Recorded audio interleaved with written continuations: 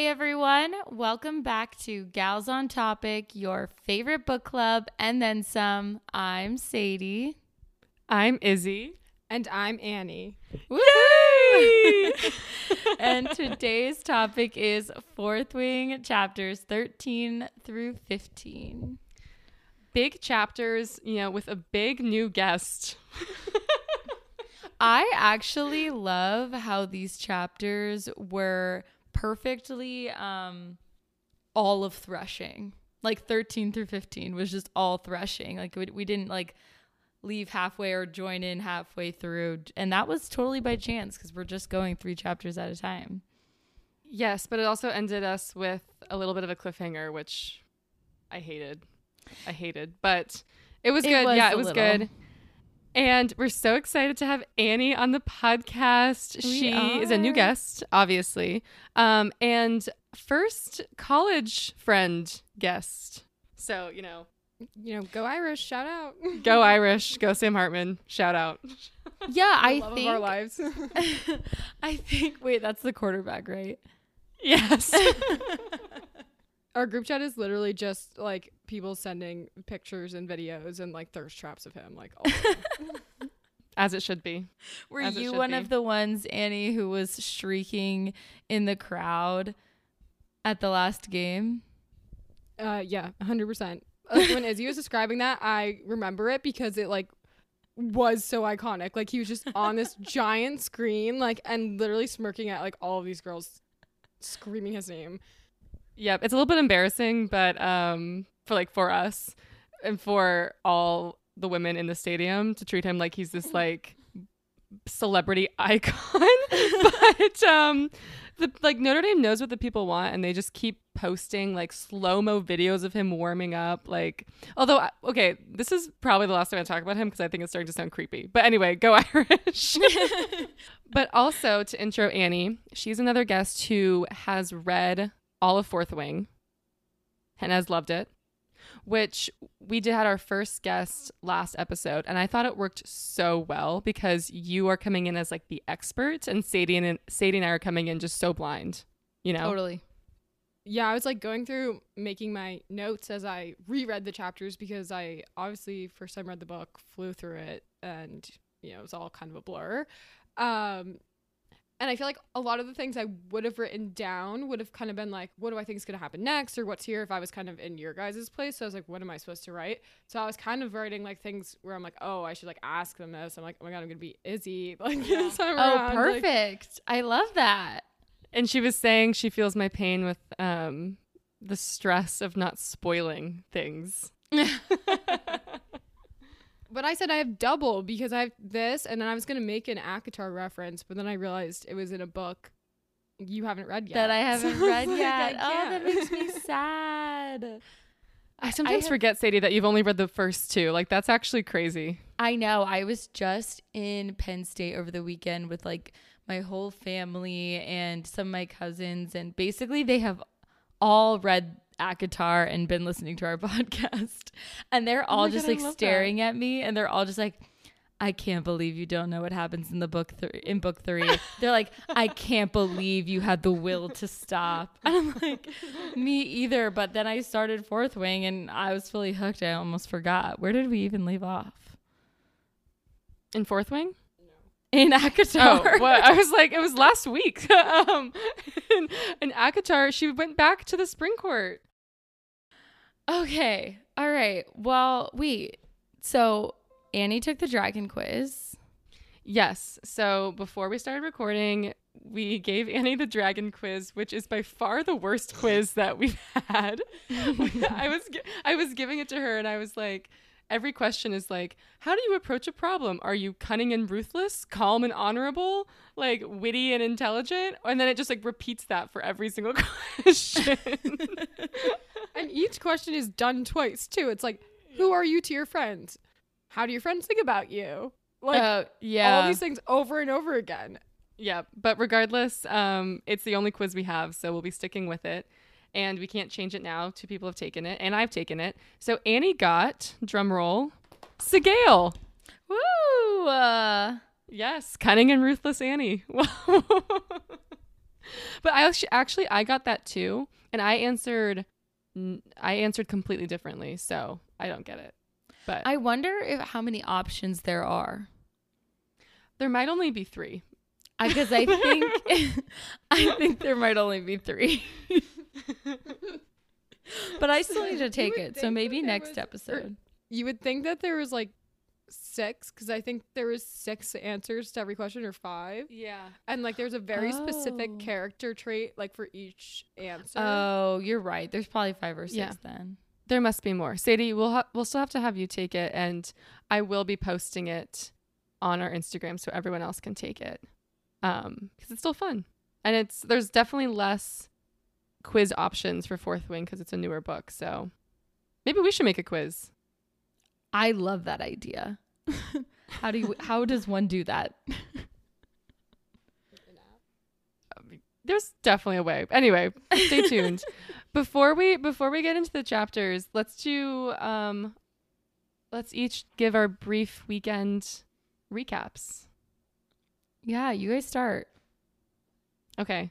So Annie also lives in Chicago. So we're here in my room recording live. Sadie's virtual. Sad. But what did I do on Friday? Oh, I was traveling in Indy last week. So I got home, and on Friday I just wanted to chill, went out to dinner, watched a movie. Saturday we had brunch. Annie and I had brunch with a group of girlfriends, which was delightful. And then we went to Texan Taco Bar. No, I love that place. Yeah, our friend Jocelyn was in town, and all the girls went out to Texan Taco Bar, plus Connor. Girls' night plus Connor. Girls' night plus And Connor. Jocelyn's boyfriend. And Josh. He and dared once to again- go to Texan Taco Bar? I know. I was telling everyone, I was like, last time we were here, Connor got in a fight. Connor actually got attacked. But no, Texan Taco Bar never disappoints. We had a great time. And then Sunday, I chilled in the morning. It was a lovely fall day. Went on a walk. And then got dinner with Connor's parents. Yeah, my weekend, all of Saturday was, mostly with Izzy, which made it the best day of the weekend. Jealous. Friday, I had a Halloween pregame at my place, and then just, went out to a bar. Me and my roommates were the 3 blind mice, so Cute. not super I'm creative. a mouse. Duh. Okay, I was hoping you guys would get the reference. That was a good reference. need to- you did it I well. need to stop making connections today. It's not working. I got the reference. I laughed. I'm sorry I didn't fall on the floor laughing. It was funny. No, we got it. We got it. And then Sunday, our friends did a chili cook-off competition. Cute.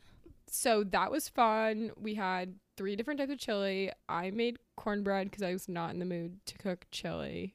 So, we can't all participate. But the chilies were all delicious. We didn't pick a winner because everyone was nervous about cooking in the first place. So we decided we were all winners because we all got great food and great friendship. I love that. I'm sad I missed it. Annie, I feel like I should also ask you a book related question, and I feel like we should start doing that for all our guests. But Okay. what other book are you reading right now? / besides Fourth Wing, what other books have you been reading, and what's a recommendation for the listeners? Wow, recommendations, putting me on the spot for that.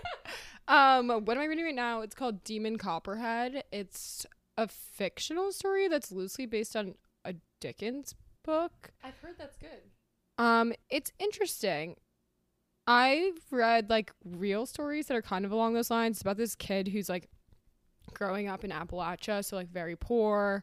And his mom's a drug addict, and his dad is dead, and then sort of all the trials and tribulations he goes through.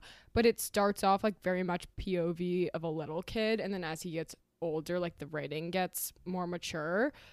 But it's kind of weird because he's living this whole basically adult life, and he's 11, so you kind of have to keep putting yourself back there.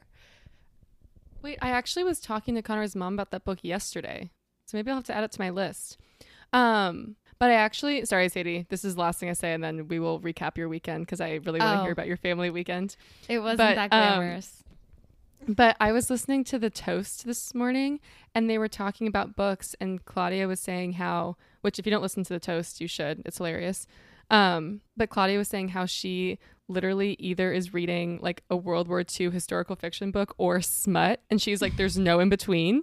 And like when you're reading, I was like, that could not be more me. And she was saying like, when you're reading smut, you're like, I wish I had a book that was that made me think a little bit more. And when you're reading like a historical fiction, like literary book, you're like, I wish this had a little bit more romance.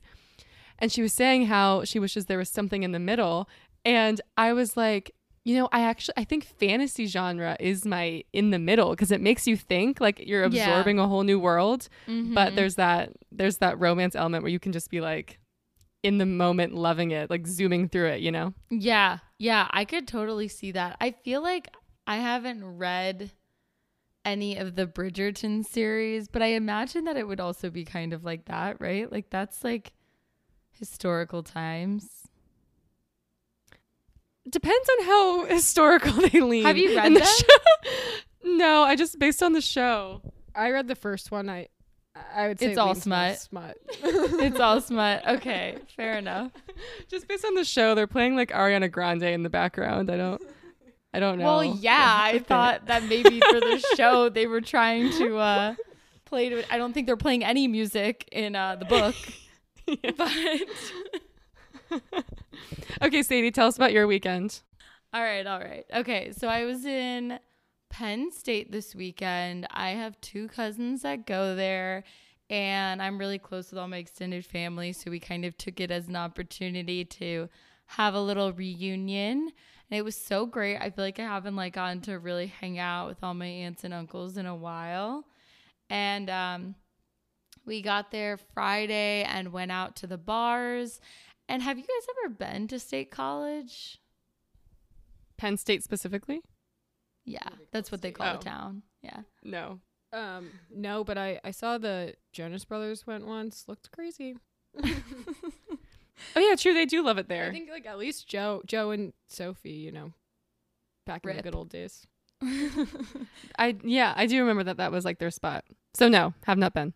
Yeah, well, they're just so strict. You cannot buy liquor and beer in the same place. They're sold in separate stores. You can not buy more than 15 cans of beer at a time. 15 cans? Yeah, like it's like in ounces, crazy. however many ounces that is. Like you can't go into the gas station and buy more than 15 cans of beer. What the heck? Yeah. Didn't we have like an ounce limit in Indiana?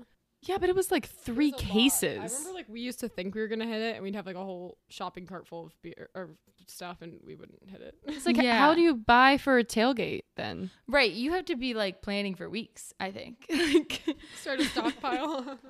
Yeah, just like every day, everyone has to go. But then they're also like so strict at the bars. Like they scan your ID, and then the camera like. There's like a computer that takes a picture of your face and compares it to the picture on your ID. That's so intense. I would not expect that from Penn State. I think of it as like a big party. They're known as a party school. And I'm like, how? How are you partying? It must be a frat school. Yeah, but how are they getting the beer? Like I don't understand. Actually, can you buy a keg? No, that's more than the ounces unless you go through like a distributor. You know what I mean? Like you wouldn't be able to buy it from a store. But anyway. You gotta have a guy. Yeah, they probably do, honestly. But it was still, obviously, I'm of age, so I was able to go to the bars, no problem. And we are 26 years old. For everyone listening. Yeah, so we went to the bars, so fun. The game was at noon, unfortunately, but the tailgate was lit. We went into the game for like all of 5 minutes, and we were like, let's go back to the tailgate. It was so fun, which I'm a little sad now that I didn't really watch the game, but I had a lot of fun at the tailgate, like with my cousins and stuff. And yeah, it was just great. Overall, 10 out of 10 time. Oh my God, wait, the other crazy part. So we got an Airbnb and we didn't realize this before, but as you can imagine, like State College is not really like unless there's a game, no one's like really traveling there. And so it's just not a town that has like a large amount of Airbnbs that are solely Airbnbs. So this was like fully someone's house. Like I slept in a probably 8-year-old boy's bed. And my mom slept in probably a 4-year-old girl's bed. Like it was like fully someone's house. It was so strange. And it was like in the middle of the woods. Like we were driving down a dirt path for like at least 2 miles into the woods and then going up basically a mountain. Like I don't know how they get to their house in the winter when it's snowing. And I was actually cracking up at myself because it was late when we arrived. So it was dark and we're driving through the woods with our lights on. And I just started, in 1989 had just came out and I started playing, "Are we out of the woods yet? Are we out of the woods yet?" That is funny. That is a good That's one, what Sadie. Thank you. One landed. Great reference. Okay, but also what was funny was Saturday morning I was running late for brunch with Annie and I was just out of the shower, like freshly out of the shower, wearing zero clothes. And my phone starts ringing and it's Sadie and it's a FaceTime. And I was like, okay, I'll pick up because it's Sadie. I like threw a sweatshirt on, had no pants on, and picked up the FaceTime at Sadie. And she's like, "Izzy!" And I was like, "Hey, what's up?" She's like, "My whole family wants to meet you." camera pans to like 7 people and they're all like waving. I was like, "Hello, Johnson family." You know, at least you threw the sweatshirt on. Hair was like plastered to my face. They're all fans. I told you they listened to the pod. And we were all drinking your caramel vodka and apple cider shots. And yeah, I had to show them the creator. I love it. I hope they all enjoyed the shot. It was a good experience. time. It was a good time. I also used her shot this weekend, so Yeah, Annie did too for her Halloween pregame. It's really so good. It's catching on. It's catching on. Okay, let's get into the chapters because I feel like there's going to be a lot to say. Yeah. This was one of our shorter sets. So yeah, still 3 chapters, but each of the chapters were like pretty short, I feel. But okay, so we left off last week. I don't even remember, honestly. Everyone got through. I got really distracted here. Violet The Golden Dragon. through the gauntlet. Yeah, they went through. They had presentation day. They, walked the dragon. Some of her peers were scorched to death. Remember, those 2 dragons were checking out her scales, all the things. But they, most importantly, ended with, at the end of presentation, a little tiny golden feather tail dragon that was so cute. And it really left us wondering, will she bond with the big black dragon that we learned about in class? Or will she bond with little Goldie? Right, because they're both obviously main character dragons. Totally. And I just have to say, I did not say this after or during the last episode, but I do want to say what a theory I had subsequent to the recording, which is wrong. But I'm going to acknowledge it now. So my theory was that because Izzy had also been asking me to take a guess at what her signet ability will be. And I was like, I just have no leads yet.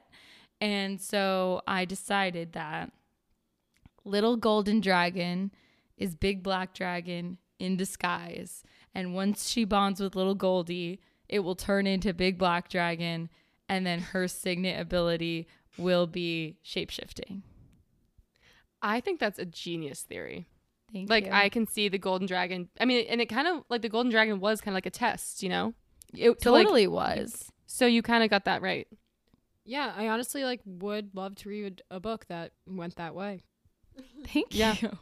But alas, I was wrong. So let's get into it. Let's find get out into who it. she actually bonds with. So chapter 13 opens with another quote, of course. Would you like to read it, Isabel? Yes, this one's just kind of like an obvious quote. There's not, I don't see any like hidden meanings in here, but it says, "There's nothing quite as humbling or awe-inspiring as witnessing threshing for those who live through it anyway." And that's from The Field Guide to Dragonkind. Love it. Just really teeing up an eventful set of chapters. Yeah, I feel like just teeing up that Violet's going to almost die. Exactly. So the chapter opens. It's October 1st, which is threshing, if you didn't get that. And everyone is like jumping, stretching, throwing up in anticipation, just like super anxious. But their professor gives them some advice. He tells them to pay attention not just to their surroundings, but their feelings. For if a dragon has already selected you, they will be calling for you. Which I was so confused. Completely sure what that meant. No, I was so confused. One, I was thinking it's really incredible that we're not very far into this book and we're already at threshing. Like, threshing could have been like the end of this book, like if it was going ACOTAR pace. Mm-hmm. I was saying that Rebecca moves way faster than any other writer in this genre, I think, which is nice. I totally agree. But I'm also constantly confused because she doesn't like tell you the rules until you're like in a situation where those rules need to directly applicable. Yeah. Yeah. I had the same feeling when I was reading. I was like, how many pages am I in? And we're already at like what I thought was kind of going to be the climax of the book. Like, yeah, there's a lot more to go, so there's got to be some other stuff. Yeah, my initial questions about threshing were, how close do you have to be to a dragon to match with them? How soon after do you get your powers?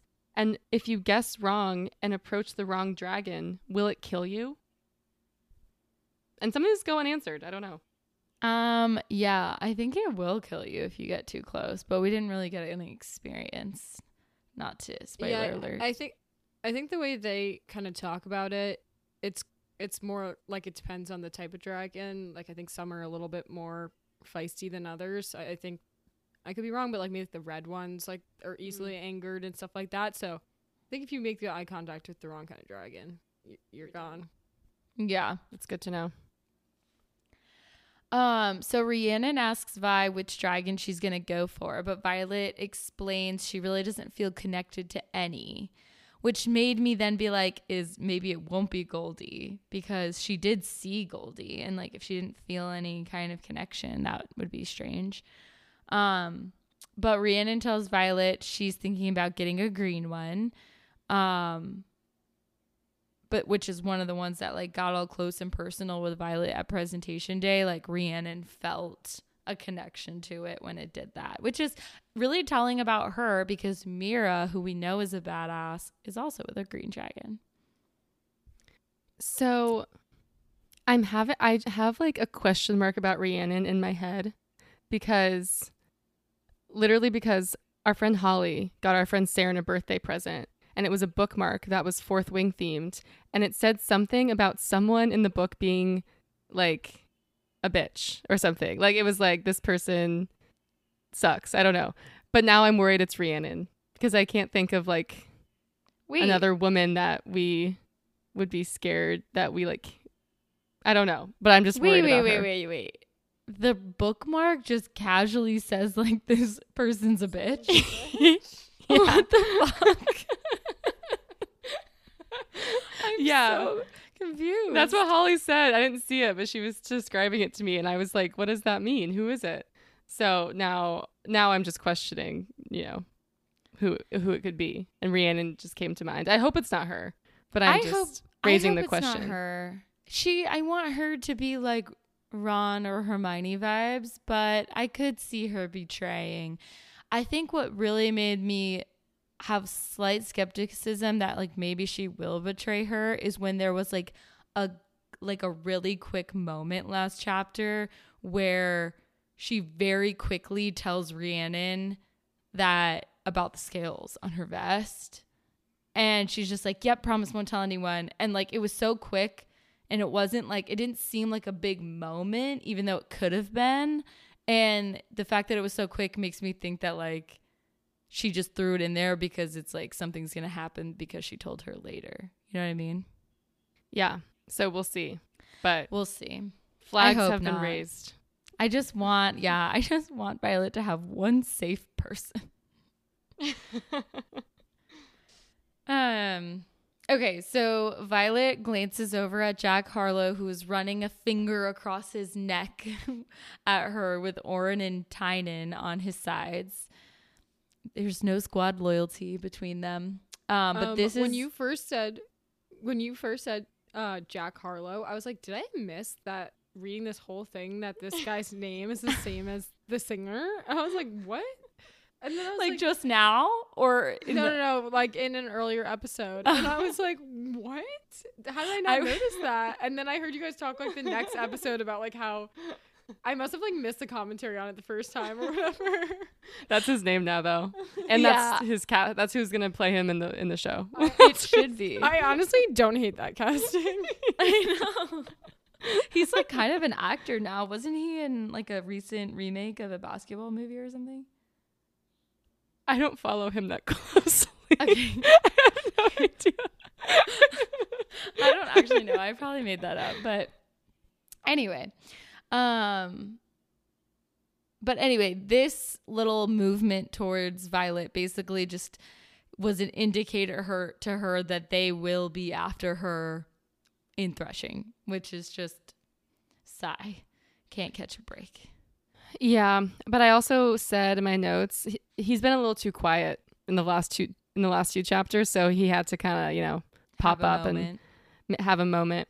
I also was saying because in threshing the instructor tells them to all split up and you're not supposed to be with anyone else, and I was thinking that it really seems literally every component about being a writer, or at least becoming a writer, requires so much isolation. Like there's no contact from your family. You're encouraged to kill each other. It's just a very, very much every man for himself mentality, versus with the rebels, that's the only time we saw like a showing of camaraderie, Yep. And I feel like misery does bring people together. So it's like, I feel like in a world like this college, it would be natural for there to be camaraderie built and like team bonding and whatnot because they're like going through such hardships, but yet they almost encourage them to actively push against that, which is strange. Yeah, like at every turn, they encourage them to not form relationships. I feel like Violet, though, has it a little bit with her squad mates, like Rhiannon and Sawyer. She does. And, what's the other guy's name? Riddick? I think she does, and that's why she's meant to be a rebel. Dun, dun, dun. Prediction. Ding, ding, ding. Okay. So the chapter jumps to a couple hours into threshing. Violet has come across almost every color dragon at this point, and none of them have spoken to her or given her the sense of connection that she's supposed to feel. So she climbs up a tree so she can see out over the valley. She sees several dragons, but still no pull. She does see a few dozen other dragonless cadets, which gives her a little bit more hope. And at that same moment, the little golden dragon flies past the sun. But she also doesn't mention having a pull with that dragon, which again, I was like, I really thought she was going to bond with it. But even when she saw him in that moment, she didn't feel anything. Yeah, me too. I was like waiting for the mating bond to snap into place. Yeah. Oh my God. Speaking of that, I need to stop, but I just watched Breaking Dawn Part 1, where Jacob mates with Renesmee in Twilight, and okay, imprints. Oh, whatever, imprints, same thing. Mates just sounds wrong in that context because Renesmee is like a baby. Well, what I'm getting to is that it is wrong. It feels incredibly strange when he looks into this baby's eyes and falls to his knees. And then when she's like a kid, like probably like 8, and they're like trying to go and talk to the other vampires to show that she's not immortal, and he like picks her up and is like carrying her on his hip, and she's like an 8-year-old, and I'm like, this is so uncomfortable. This is so strange. Yeah, I felt like it's Stephanie Meyer that's the author. Yeah, I feel like Stephanie Meyer like tried while she was writing that to make it normal, and she's like, you don't get it, like we feel like a big brother and then we don't, and I'm like, you really can't. You can't make it normal. I could see myself falling for it while reading the book, because there's so much more context, so much more detail. You're so engrossed in this fantasy world. But like just watching the movies, it is, and when I was younger it didn't bother me, but like now I'm like, this is so fucking weird. Yeah, in the books also they have another wolf do that first. Like they have in like the 3rd book, one of his wolf brothers like is bonded with a 2-year-old, yeah, and they're like explaining like, oh no, he's just her big brother until she's 18, and then it will turn into something else. But yeah, in the movie it just looks like he's fallen in love with the baby, and that really is unfortunate for Taylor Lautner. Well, the only good thing for him is, you know, she ages quickly. So she ages quickly. Renesmee does age quickly. Yeah, and I remember when I was younger, I did like it because it felt like the only way Jacob and Edward could win. You know, to be like, oh, it was just always meant for it to be Renesmee. That's why he was so infatuated with what's her face? Bella.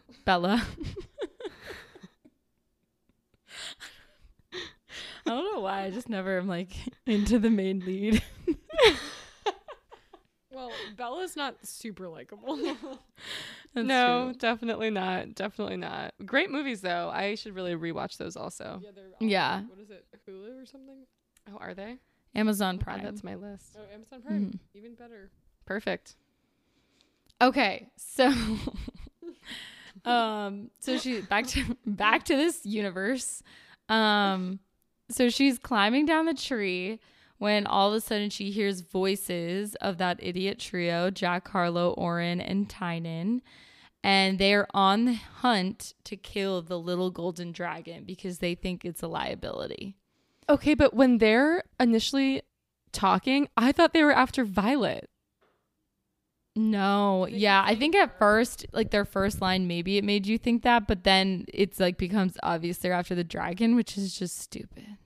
Well, because Jack Harlow did that motion like killing to her at the beginning, and then the first line is him saying, I'm telling you, I think I saw it headed this way. And I was like, we're calling Violet an it now? That is so rude. And then he was saying like, it doesn't deserve to live because it's so small. I was like, Jesus Christ. I know. Yeah, I didn't really get the whole, you know, obsession with hunting down the golden dragon anyways, but, you know, maybe it was a They're neat just plot point. crazy. He's just crazy. crazy. I was like, what made you God and decide what gets to live, what deserves to live and what deserves to die? Like literally the arrogance is beyond me. I was screaming at this part. Yeah, he says, it's for the best. It's unrideable, a certified freak, and you know Feathertails are useless in combat. They refuse to fight. And Violet thinks to herself, no one knows anything about Feathertails, so I don't know where Jack is getting his information. And so then I was thinking maybe she will bond with it and then it will fight under the right circumstances. Because if like no one really knows, you know? Yeah, I think it's interesting that, you know, they know all this stuff about dragons, but no one knows about this whole, like, breed of dragons. Like, Yeah. seems kind of odd. Yeah, because they're all obsessed with fighting and like Mhm. size. Yeah. I was just going to say, I did like the quote, my stomach twist. It's Jack. No one else's voice has that physical effect on me. Not even Zayden's. I'm like, why are we talking about Zayden right now?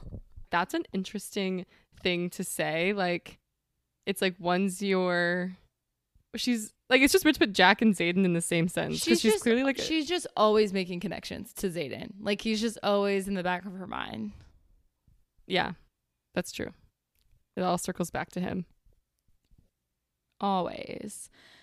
Okay, so Violet's debating what to do, but she knows she can't do nothing. So she decides to just try to get to the golden dragon first and warn it.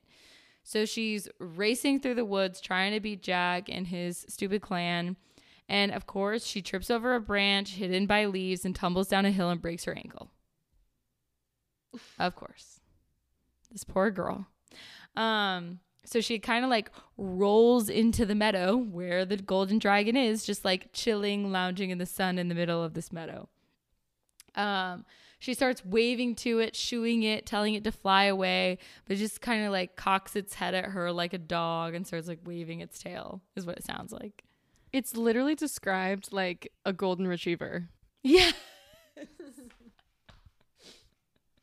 is. It's so cute.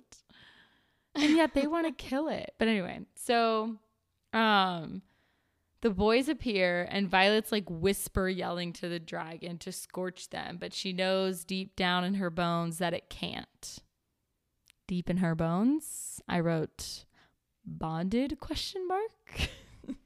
Right. I also was like, I don't know why she's assuming it can't do anything, because I would still assume you're a dragon, you can fly, you have wings, you can fly, surely you can fly. But she was like, I think it's actually defenseless, which I also was like, she has some like I think she has a connection to it just because she's also small and kind of defenseless. Yeah, and she thinks it's going to die just because it's smaller, weaker than the other dragons, just like me. So sad. But she can't help herself. She steps out and cries, "You can't do this," walking with the weight on her broken ankle so they won't know she's hurt. And Jack responds, "Oh, look, we can take out both the weakest links at the same time. Been waiting a long time for this, Sorrengail." And Vi kind of like makes her way between where she's standing between the dragon and I wrote and the roaches. Wow. I was hating them in this moment. The roaches. I don't know where that came from. I don't think I've ever called anyone a roach before. I was going to say, what an interesting insult. Very descriptive. I also thought it was very almost not like out of character for Jack Harlow to be doing this, because like he's so violent, but he's also so obsessed with getting his dragon. So I'm surprised he's even taking the time to go on this random hunt. It's very weird. Yeah. Maybe it's just like a level of cockiness. Like he's like, yeah, my dragons, because the dragons like have already picked them. It's not like you like, I feel like most of them just, he's not thinking that like his dragon's going to pick someone else. Like he's like, yeah, my dragon will be there when I'm done doing this. Yeah, well, I think first of all, he has a screw loose. Something's not right up there.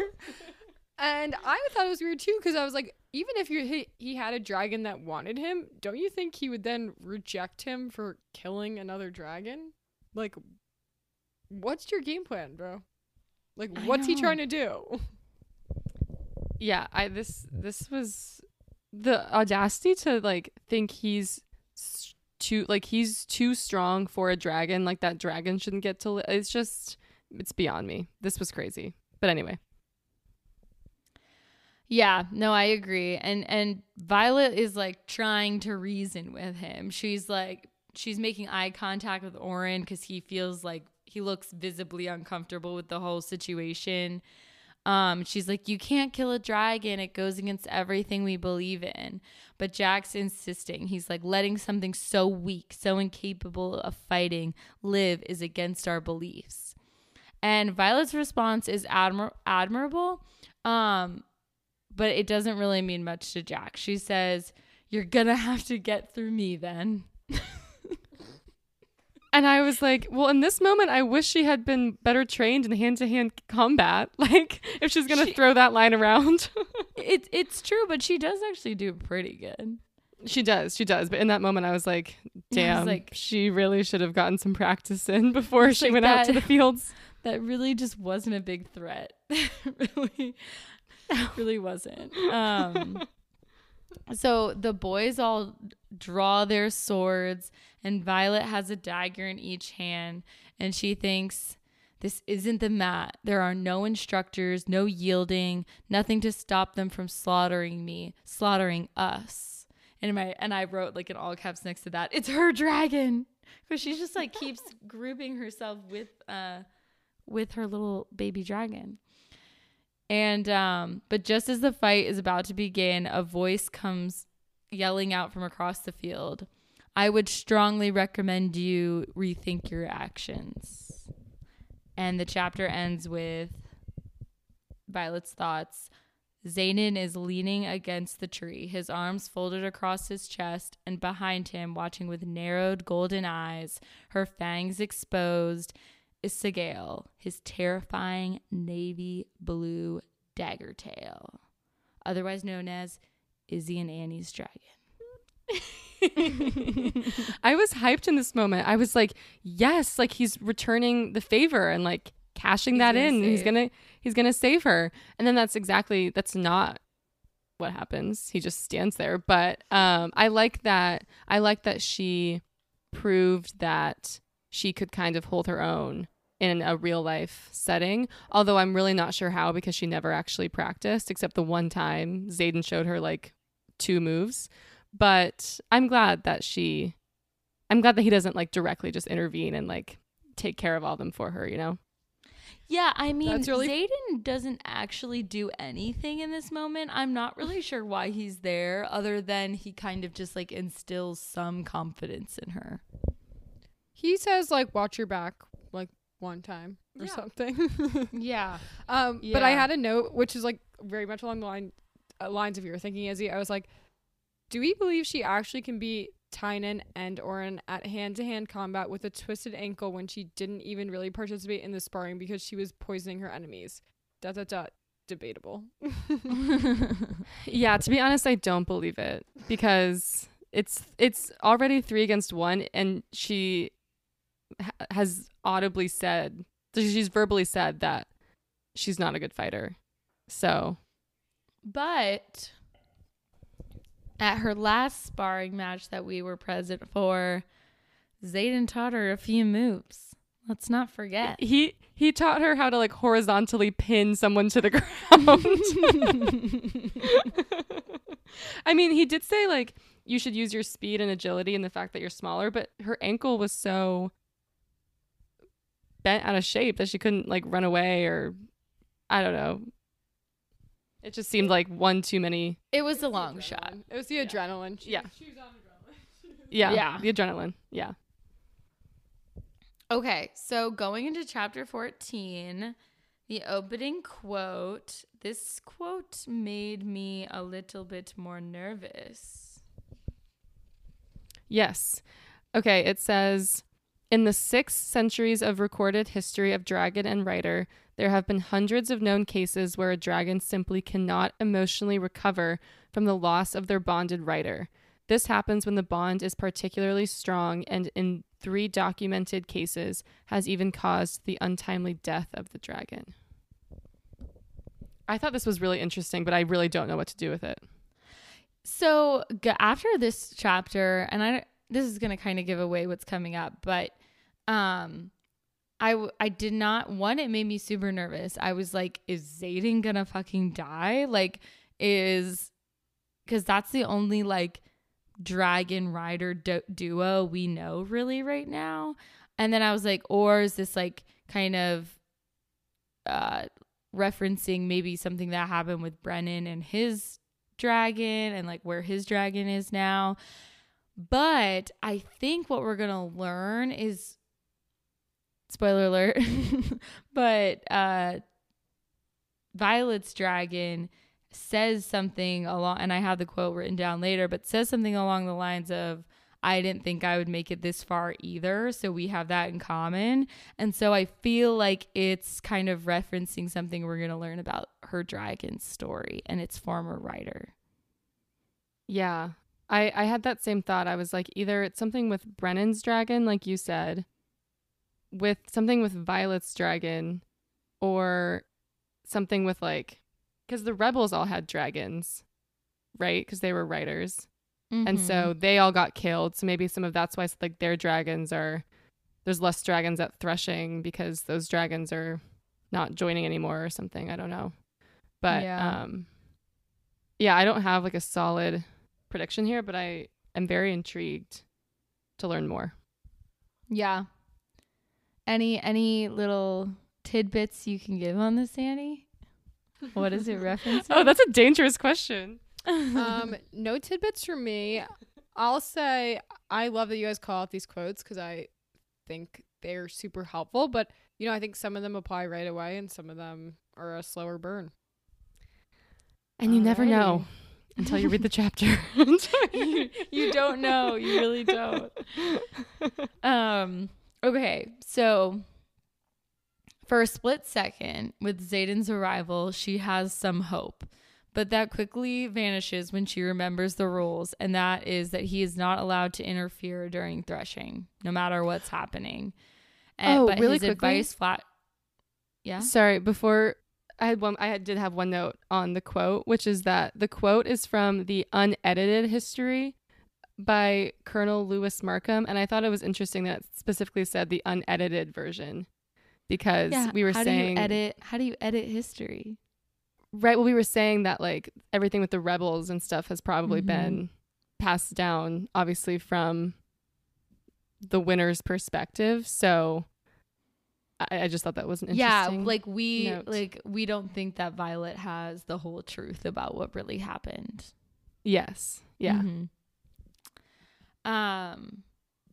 That's such a good point. So I didn't even notice that. But for a split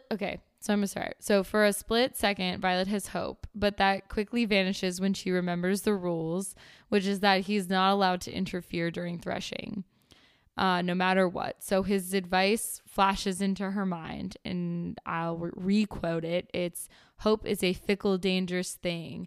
It steals your focus and aims it toward the possibilities instead of keeping it where it belongs, on the probabilities." And I feel like other than his "behind you" later on, this was really all his presence gave. It's just like re-centered her onto what she needs to be focusing on. So I really need everyone to stop pretending that there's actually rules because there are no rules. Like Jack Harlow and his posse are currently in the process of breaking a rule. So, you know, I feel like Xaden could just break a rule too. They cancel out, you know? Like you can't kill a dragon, they just are. And that's fine. Like there's no real consequences. So you might as well just break the rules. They aren't real. But I don't even know if it's truly a rule that you can't kill a dragon. I think it's like more of like a belief because she would have like referenced some codex thing or whatever, which she didn't. Yeah, She was but, just like, why is that not in the codex? Yeah. yeah, I don't know. Maybe because it's just like, it's like right and wrong and it's just like they expect you to know. I don't know. So is like killing an innocent girl. I know. True. It's very true. But that's allowed though. That's allowed. That's fair game. The dragon? No. So anyway, the flash of his advice really rips her back into reality and she's focused on the three people trying to kill her. Thank God. And she kind of like yells to the dragon behind her, the golden one. So that's a no on the flying, which I think I didn't write down in the last chapter, but she was telling it like, can you fly? Can you fly away? And it was just kind of like looking at her like la la la la la. And and so she's like, so that's a no on flying. And it just kind of like huffs. And she's like, well, if you can back me up with those claws, I'd really appreciate it. And it's just kind of like staring at her, huffing again. And she looks down at its feet and it literally only has paws. It's just a baby. It's literally like a pudgy little cartoon dragon. Like that is what I picture. I picture it like in dragon form, but like just like a little My Little Pony. Yeah. Yeah. He's just a baby. But the fight begins and I kind of tried to just capture the highlights here, but all three of them start just running at her and she first throws a dagger and it hits Jack right in the shoulder.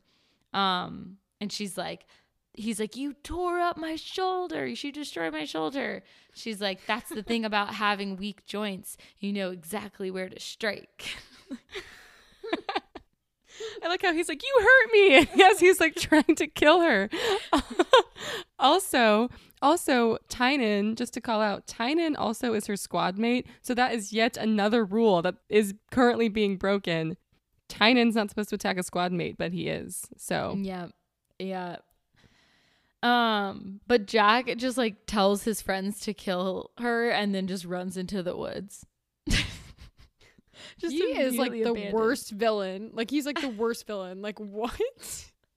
He kind of reminds me Draco. He kind of reminds me of Miles Teller's character from Divergent. Yes, I agree. Like Miles Teller's character also was really bad. Like I think in the first one, doesn't he try and kill her? Yeah. He dumps her in like that river, or tries to dump her in the river. Yeah. But then I think he gets injured, and then he like tries to become her friend, and then keeps betraying her. But like kind of same energy, just like a lot of threats, not a lot of follow through. Kind of a like weak guy to his core. Right. Like I can see, obviously Jack Harlow, not the main villain, but I can see him being a constant annoyance. And like even in the next book, like they like reunite at like a battle and have to like fight each other. Like he's just going to be a problem, an ongoing problem. Yeah, but I don't think he's actually like, if I learned anything from this fight, like he's the distractor villain. He's not actually the villain. Yes, he is the villain until we get to the big villain. Right. So she almost gets sliced open with Oren's sword, but Mira's armor protects her yet again. And he's like, what the heck? And it like kind of distracts him. And she's able to knock him out. So he like is knocked out on the ground, passed out. And then she stabs Tynan in his side.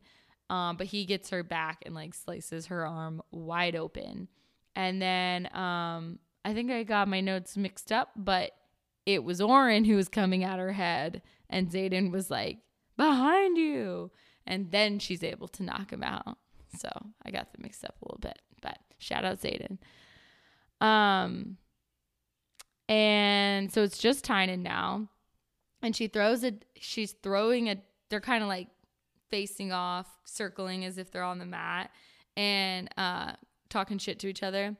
And he throws a dagger, or she throws a dagger, but her arm is like bleeding so profusely from him stabbing it that she doesn't have a good grip on her dagger, and it kind of just like slips out of her hand and lands on the grass like a few feet away. And at this moment, she's kind of just accepting her defeat. She's like, I'm about to die. It is what it is. At least it wasn't Jack who killed me. But then all of a sudden, she sees Xaden move out of the corner of her eye, and then a huge gust of wind like knocks her forward. She looks up at Tynan, and his mouth is like hanging wide open. He's like staggering backwards. And she looks over her shoulder, and there standing with the golden dragon tucked under its enormous scarred black wing is the biggest dragon she's ever seen in her life, the unbonded black dragon. Dun, dun, dun. I was really excited because at this point I fully was like, okay, so she gets the gold dragon, like that's good, but I do wish, you know, she had kind of a badass dragon, although I do like the little cute one, but I was like, how is she gonna, you know, be taken seriously?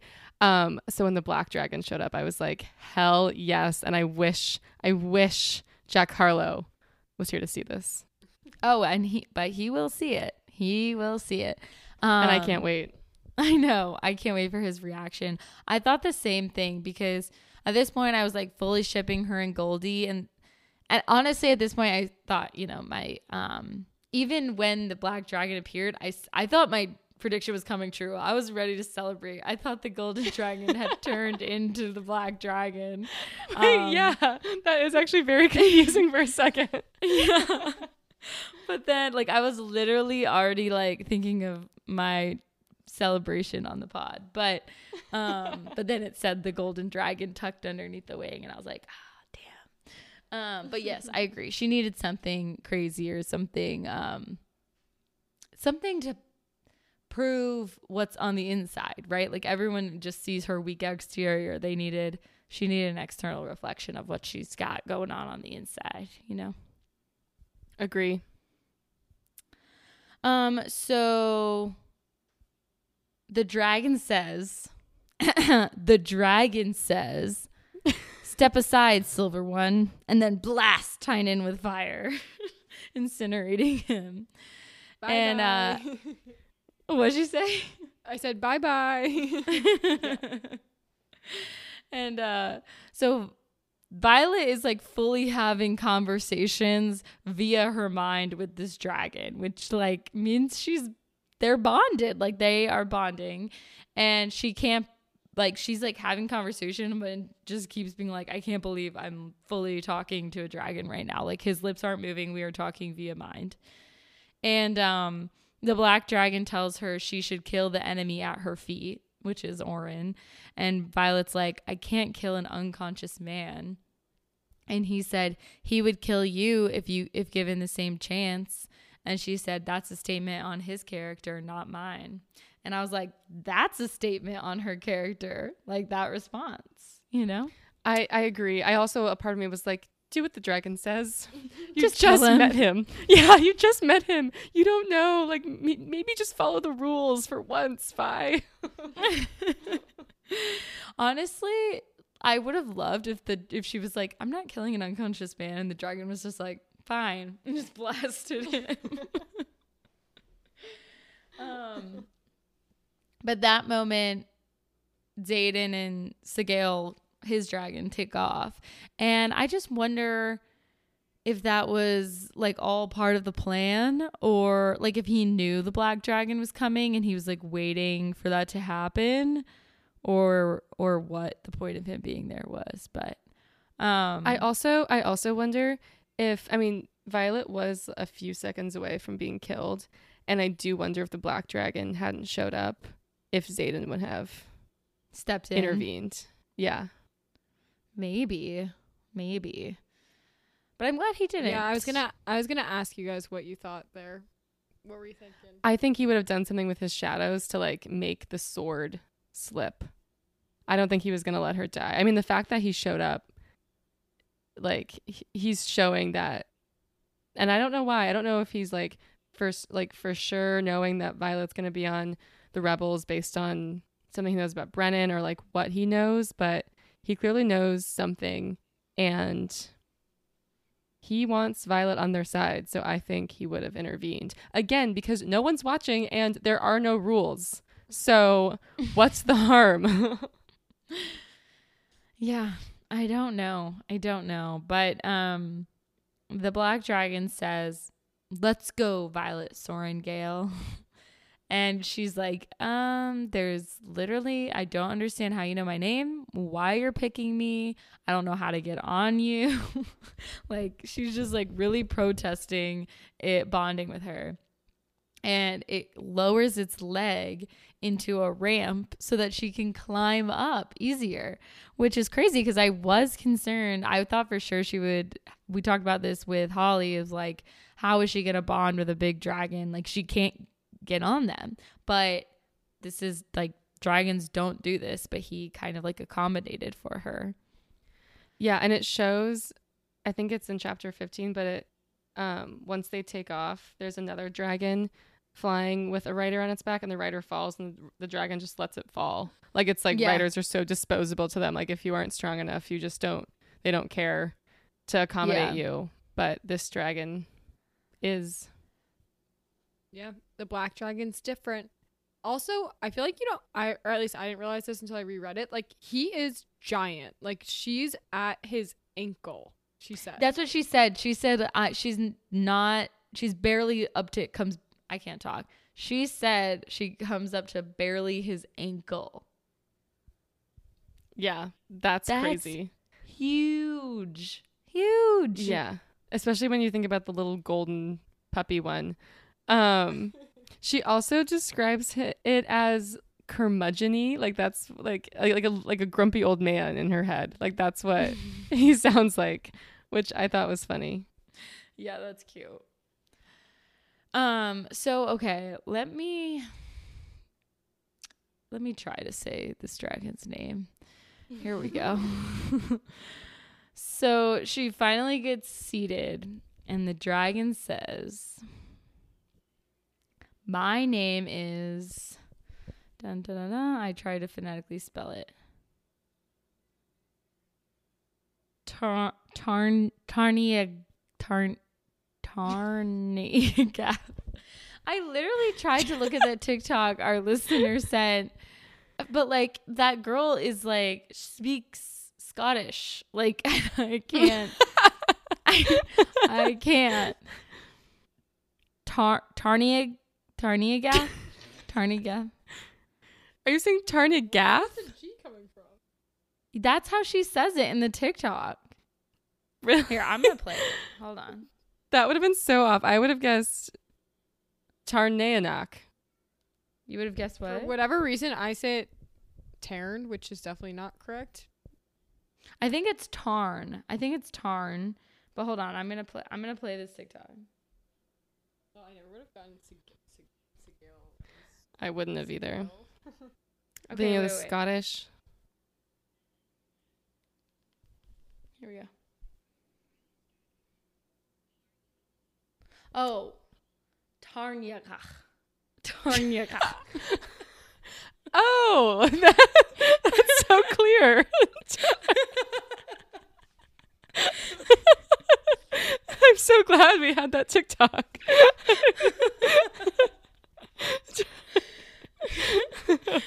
Oh my god. Okay. That was just the most guttural sound. That's what it does. That's what it says. I'm sorry. Where does the G come from? I don't know. That the Scottish pronunciations will really get you. Thank God he has a Yeah. nickname. Yeah, Tarn. So it's Tarn, the nickname. And he says, I'm not going to assume. He kind of gives her a little background, like son of blah blah blah and blah blah blah, descended from blah blah blah. And he says, I'm not going to assume that you'll remember that once we reach the field. So Tarn will do until I inevitably have to remind you. He's like very sassy, and you know, John was asking me how I was liking my chapters as I was reading, and I am not used to the dragon talking yet. That's a little weird to me. Fair. And it was funny because he's like asking me, and I'm like, well, she just bonded with her dragon, and now it's talking to her. And he just started dying laughing. He was like, that's the most ridiculous thing I've ever heard. No, But- this past week, I think I might have been talking to you and Alice and Annie, but someone was asking me what dragon I thought she was gonna get. And I was, oh no, I think Sadie was when we were at brunch last weekend. And I was like, well, if she gets the golden dragon, then like she'll continue to be an underdog. But if she gets the black dragon, and then I like paused and I was like, if any other table right now is listening to me, I sound like the biggest mega nerd of all time. But you just forget that when you're reading it a little bit. When you're living the world. But I will say, like, these chapters, when I'm sure I'll get used to it, but like when she's just like talking to this dragon, I'm like, this is fucking weird. But it's okay. But anyway, Tarn. That's our dragon. We got it. Sigale Tarn. Oh, Tarn the sorry, talking Annie. dragon. No, Annie just said we got it. Yeah, Okay. Tarn. Okay. So they take off flying, and he does some loop-de-loops, and like basically within 5 seconds her hand slips and she falls off, and the chapter ends with I'm in free fall. She lasts like 0 seconds. So she was right that she is not actually big enough to be a writer. I also, and I don't even feel like we got this in the next chapter either. I was like waiting for the moment for her to be like, Hell yes. I got the freaking black dragon. Like, let's go. You know, there was not 1 minute of like celebratory happy dance in her head. She was just like, this isn't right. Like, how am I going to get on to ride him? All this stuff. So there is 2 very teeny tiny moments when they are flying in the next chapter where she's like, holy shit, this is sick. But that's not about the dragon. That's more about the flying. And then when she tells the roll call the name of her dragon, they're like, Violet, that's so sick. And she's about to agree. But then the other thing happens. So she almost has a moment where she's like accepting it. But I think she's just in such shock. Yeah, I think it's also, cool for her, but then like pretty embarrassing. You get on this big dragon. Maybe her moment was about to happen, and then she fell off. So that's true. That will throw your self-confidence for sure. Okay, so want to read the quote from chapter 15? Yes. Chapter 15 is another straightforward quote. This one's from the Book of Brennan. It says, just because you survive threshing does not mean you'll survive the ride to the flight field. Being chosen isn't the only test, and if you can't hold your seat, then you'll fly straight into the ground. Because nothing can be easy. All I wrote and the was... dragons don't like you that much. Yeah. And the dragon tries to throw you off. Like, all I wrote was, yikes. Like, that just doesn't sound great. And I honestly considered that maybe the black dragon ditches her and the golden dragon saves her, and now she's bonded with the golden dragon. Because nothing really happens with the golden dragon at the end of the chapter. It kind of just flies away. But I was like, I feel like I just got 2 dragons in one, right? Like, clearly the black dragon and the golden dragon are buddies. So what's up with that? And then that is exactly what happens. But it's pretty cool. Yeah. So the chapter opens. She's falling. She's like, here I go. Headed to my death. Just as I expected. And but then all of a sudden the black dragon catches her, or I should stop calling it the black dragon. Tarn catches her with its talons, and it's like, you're making us look bad. Stop it. And I feel like I need to be reading it in a old man voice. Because it's not really how I read it originally, but I need to make it sound more like I like that tone you just had. It's like, stop it, my God. Like Schmidt from New Girl. Yeah. So he flings her up into the air and then catches her, this time on its back, and he says, now get in the seat and actually hold on this time, or no one is going to believe that I've actually chosen you. She's like, I can't believe you've actually chosen me. She's like, same. But she's kind of thinking about the dragon that she did just snag and like what she knows about it. And this was good for us because it like reminded us what we learned earlier. And that this is one of the deadliest dragons in Navarre. It is the only unbonded black dragon, but it hadn't been willing to bond this year. And it hadn't even been seen in the last 5 years. And his previous rider died in the Tyrish rebellion. So what side do we think he was on? Calling back to that dragons change after the riders die also. That's got to be the case here. And it's got to be a rebel dragon. It just has to. I mean, it's already breaking like the typical rider rules, So yeah, I'm just curious though, because the people... Okay, so I have some theories, but I feel like maybe I should save it. But I'm just going to say a little. So I feel 2 things. A lot of the people, like besides Violet's mom, the generals in the stands, whatever, everyone is like amazed by the dragon when she gets there. And the person at roll call is like, Violet, that dragon's a legend. But then the generals are like looking shocked. And I think the dragon's history has maybe been rewritten a little bit. I think it was a rebel dragon, but like people have like twisted its story a little because they can't kill it 'cause Right. it's like the biggest baddest dragon. So like the people high up, like Violet's mom, and I can't remember the main general's name, men something with an M. Melgren. Melgren. General Melgren. I think that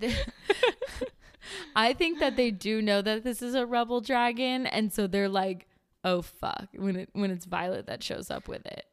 Right. It's interesting because they punished all the rebels. They can't exactly like punish all the dragons. Like you can't Especially do that. one like Tarn. Right.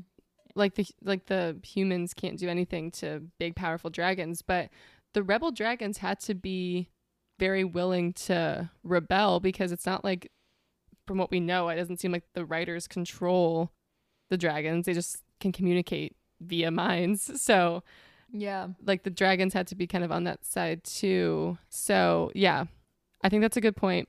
And then also I feel like everyone's also like, oh shit, because General Melgren's had the only big black dragon for the long time, and that's how he's kept his power. And now Violet also has a big black dragon, so forgot about obvious that. threat to Melgren. He's giving big villain energy for sure. For sure. For He's sure. the problem. He is the problem. He's the problem. And let me just say, I love fantasy worlds with like corrupt governments. Like I love that. Yep. President Snow. He's giving President Snow. He is. So Tarn's like trying to coach her on how to ride, and Violet's like, I'm trying, I'm just not as strong as the other riders. And I really love this part because the dragon says, I know exactly who and what you are, Violet Sorengale. And she said, I'm sorry, I didn't think I'd make it this far. And he says, I didn't think I would either, so we have that in common. And so that was the line that I was thinking was maybe what the last chapter's quote was referencing, where it was like how dragons like really struggle after they've lost their rider. And I was like, maybe he thought he like wasn't going to make it after his rider was killed. His rebel rider was killed. Yeah. I also wonder if the dragons have all been chit-chatting about Violet behind the scenes, and that's what drew him into threshing in the first place. For sure. Zayden and Sigale have been talking. Brennan and Brennan's dragon have been talking. Brennan's dragon and Sigale been talking to Goldie. Goldie went and scoped it out. Oh yeah, there's a greater plan here. They've all just been gossiping behind the scenes. Yeah. So Tarn, is that how I say it? I kind of already forgot. Tarn? I think we've settled on Tarn. Tarn. Unless you want to do Tarnach every single time you say the name. Just like Hakalugi on Or the whatever. mic every time we say his name. So Tarn says, we're going to put on a show. And all of a sudden, Violet can kind of feel like invisible straps around her hands and her legs. Like he's using his magic to like hold her on. He's like, you will trust me. And then they go on a crazy ride. They do some loop-de-loops and some dives and some climbs and all these things. And he's like, all right, that should do it. Not really sure what the point of that was, but I think it just made her feel more comfortable on him. And it kind of, that's when she has her moment of like, this is actually sick as fuck. And then Violet finally asks him, why did you choose me? And he responds that it's because he saved her, pointing out the little golden dragon.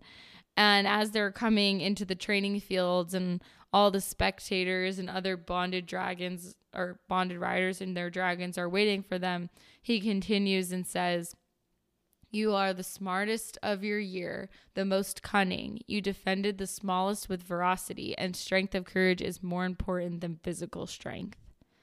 Which I just thought was lovely. Yeah. He's like a nice little grandpa. I know hyping her you're getting used to them, talking to each other and stuff, but I actually really love their relationship. Like I like that he's kind of like a curmudgeonly, like sassy old man, but then like occasionally will say like a really sweet thing. And like, Yeah. clearly, I mean, at this point, even like, clearly he already cares about her. You know, he saved her when all the other dragons like would have let you fall to your death. Yeah. I like how he's gonna, I feel like almost be like a fatherly figure. I actually don't know that I stand by that. That's weird. He's a dragon, but like voice wise, he's like, I feel like it's just gonna be a very like steady, you know, presence. So I think I'll like the talking dragon piece of it.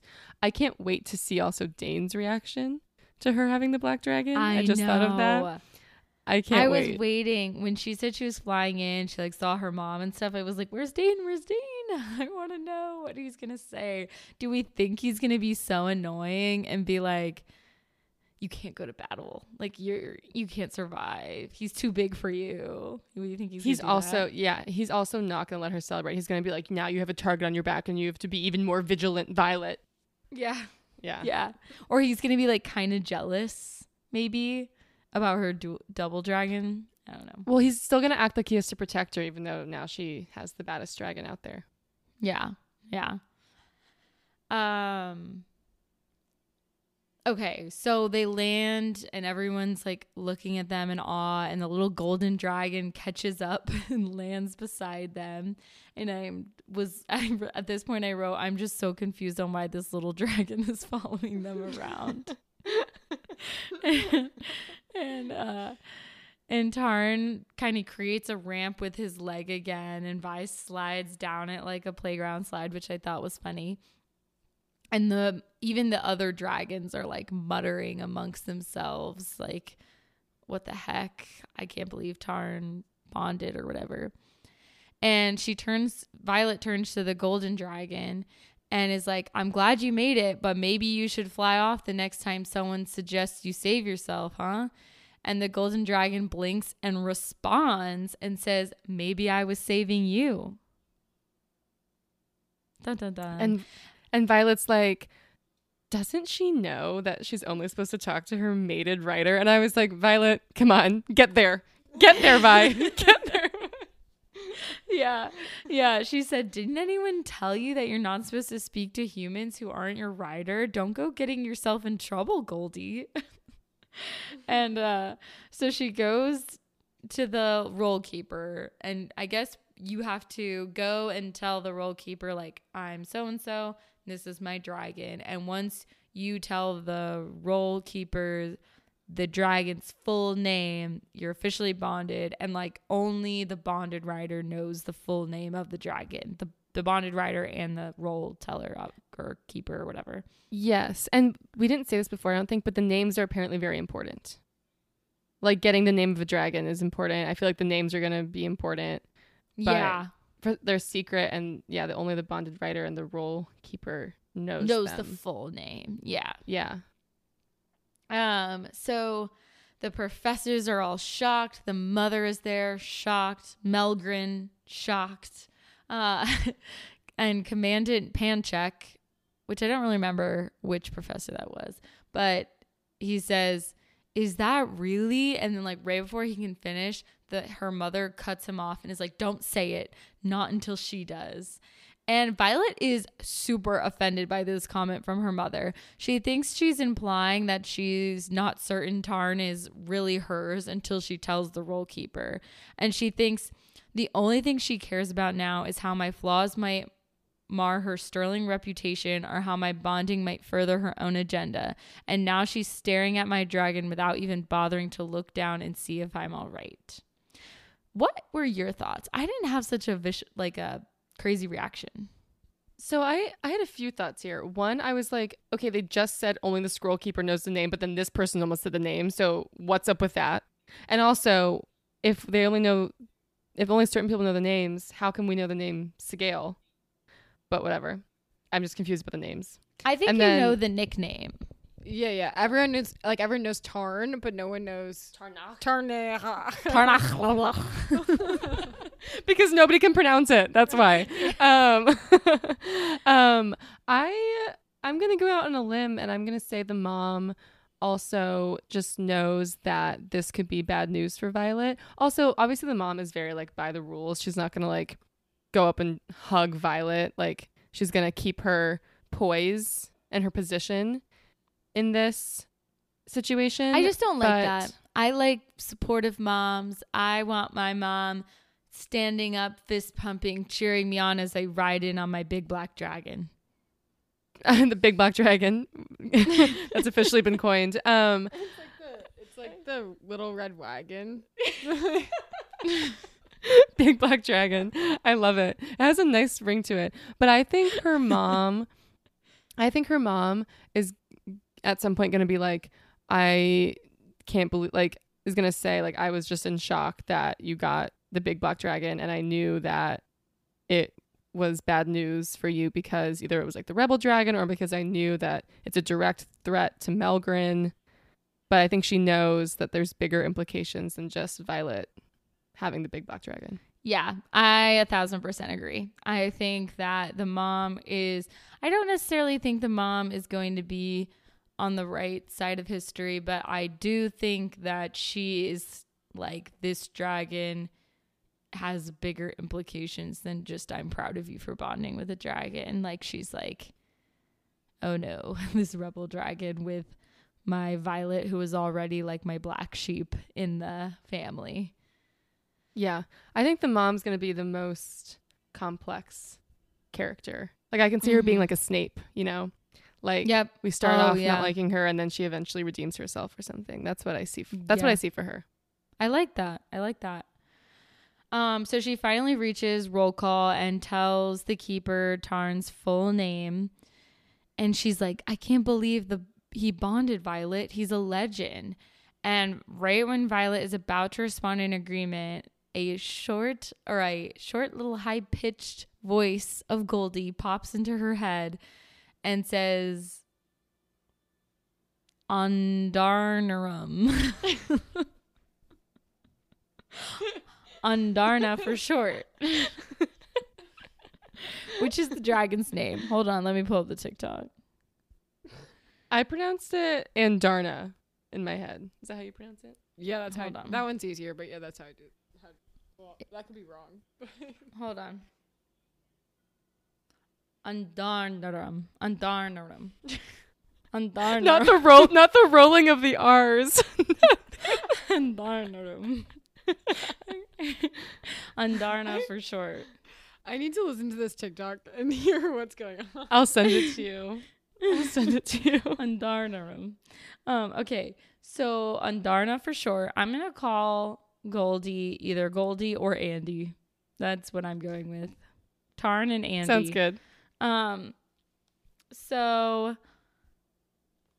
when she pops up into her head telling her name, Violet like whips around and stares at Goldie, and she's like standing in between Tarn's legs, and Goldie's like, tell her, and Violet's like, Tarn, what am I supposed to do?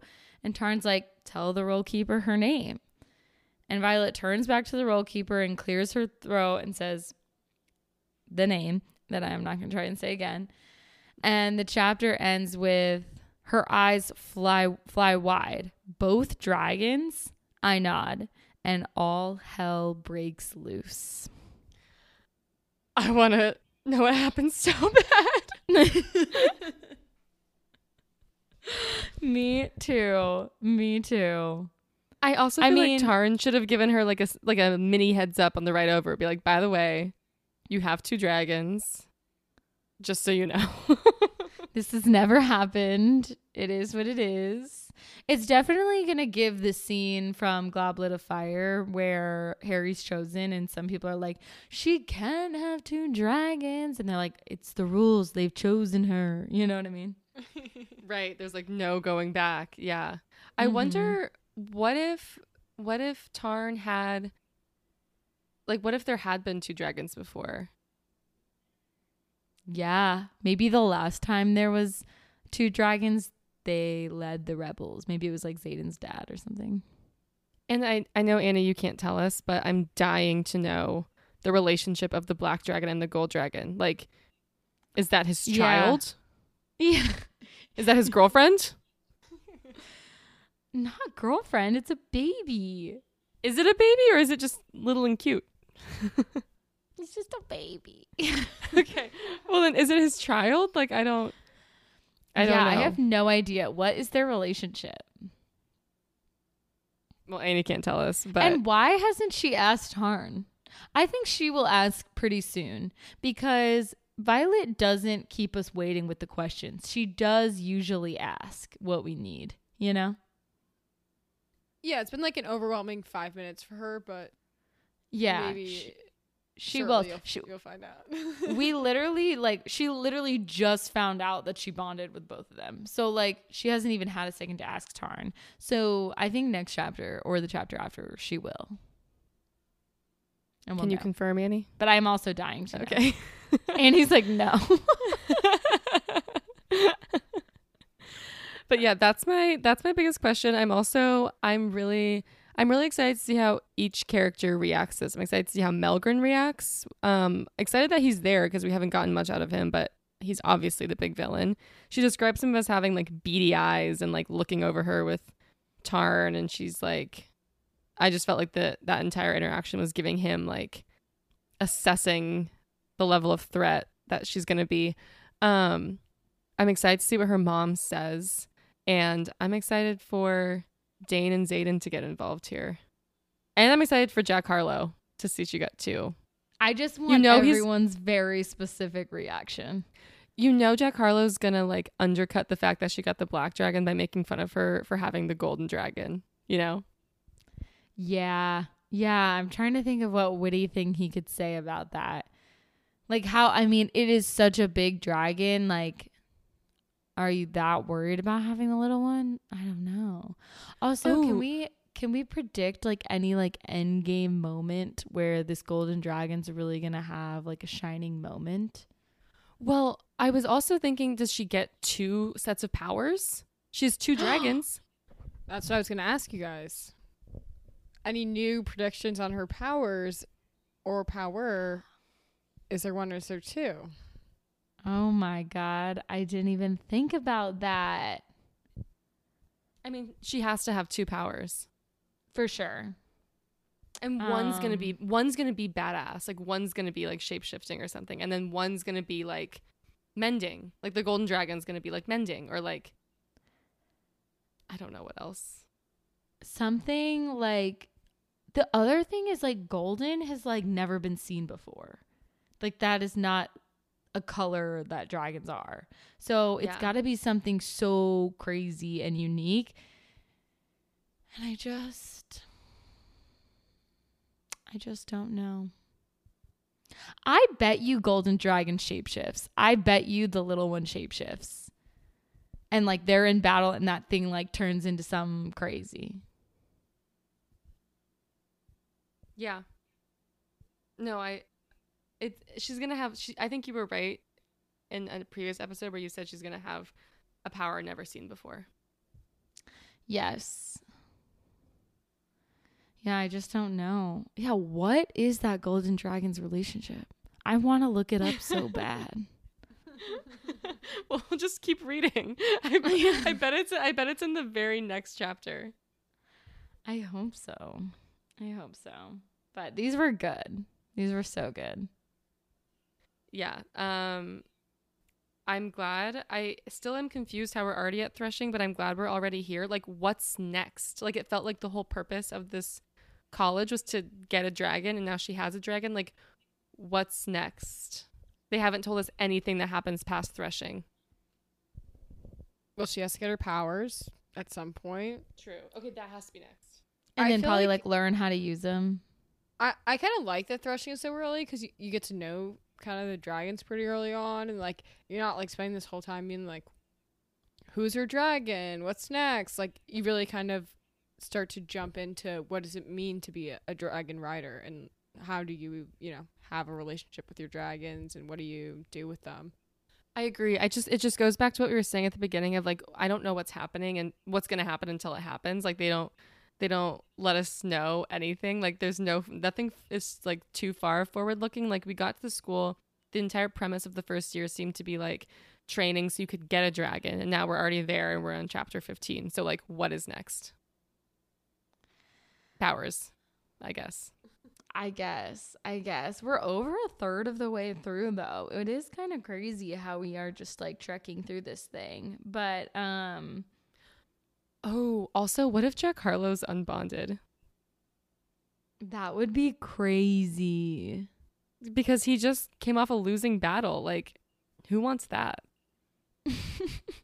I mean, Violet was about to lose.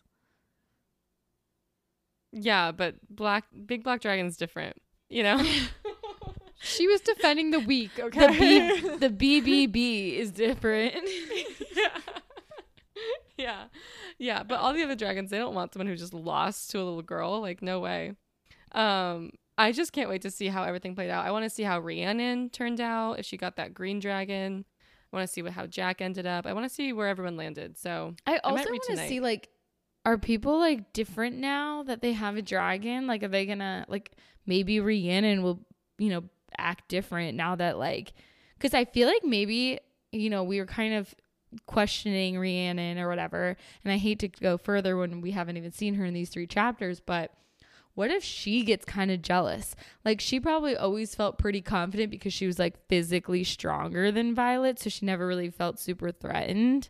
But now that Violet's showing up with 2 dragons and one of them's the BBB, she's going to be like, maybe she'll be a little jealous, Or, yeah, what if, I forget what the qualities of a green are, but they're like the rational ones, and maybe her, because her and her dragon are going to have a very like traditional dragon rider relationship, and her dragon maybe won't like, I'm just kidding, I'm really just spewing out there. No, I get where you're coming from. Rhiannon like- might be like, Violet, like, this isn't really like what you're supposed to do, like, blah, blah, blah. I don't know. She's not a super rule follower, though.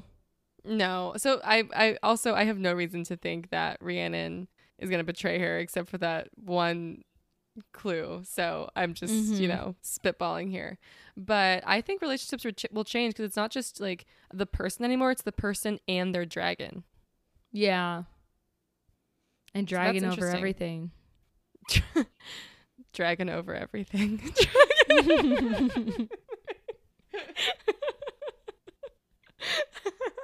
Wait, I love that. And I think that's the perfect place to end. Yep. Dragon over everything. Okay, well, Annie, thank you for joining us. This was a delight. Thank you so much for having me. I had so much fun. I love having guests on yay. that. Me too. I love having guests on that have read the book because you like keep us in check when me and Sadie are just like spewing stuff that we can't remember from the chapter. Yeah. Yeah. Or like, I think it was this, and they're like, you're just like, no.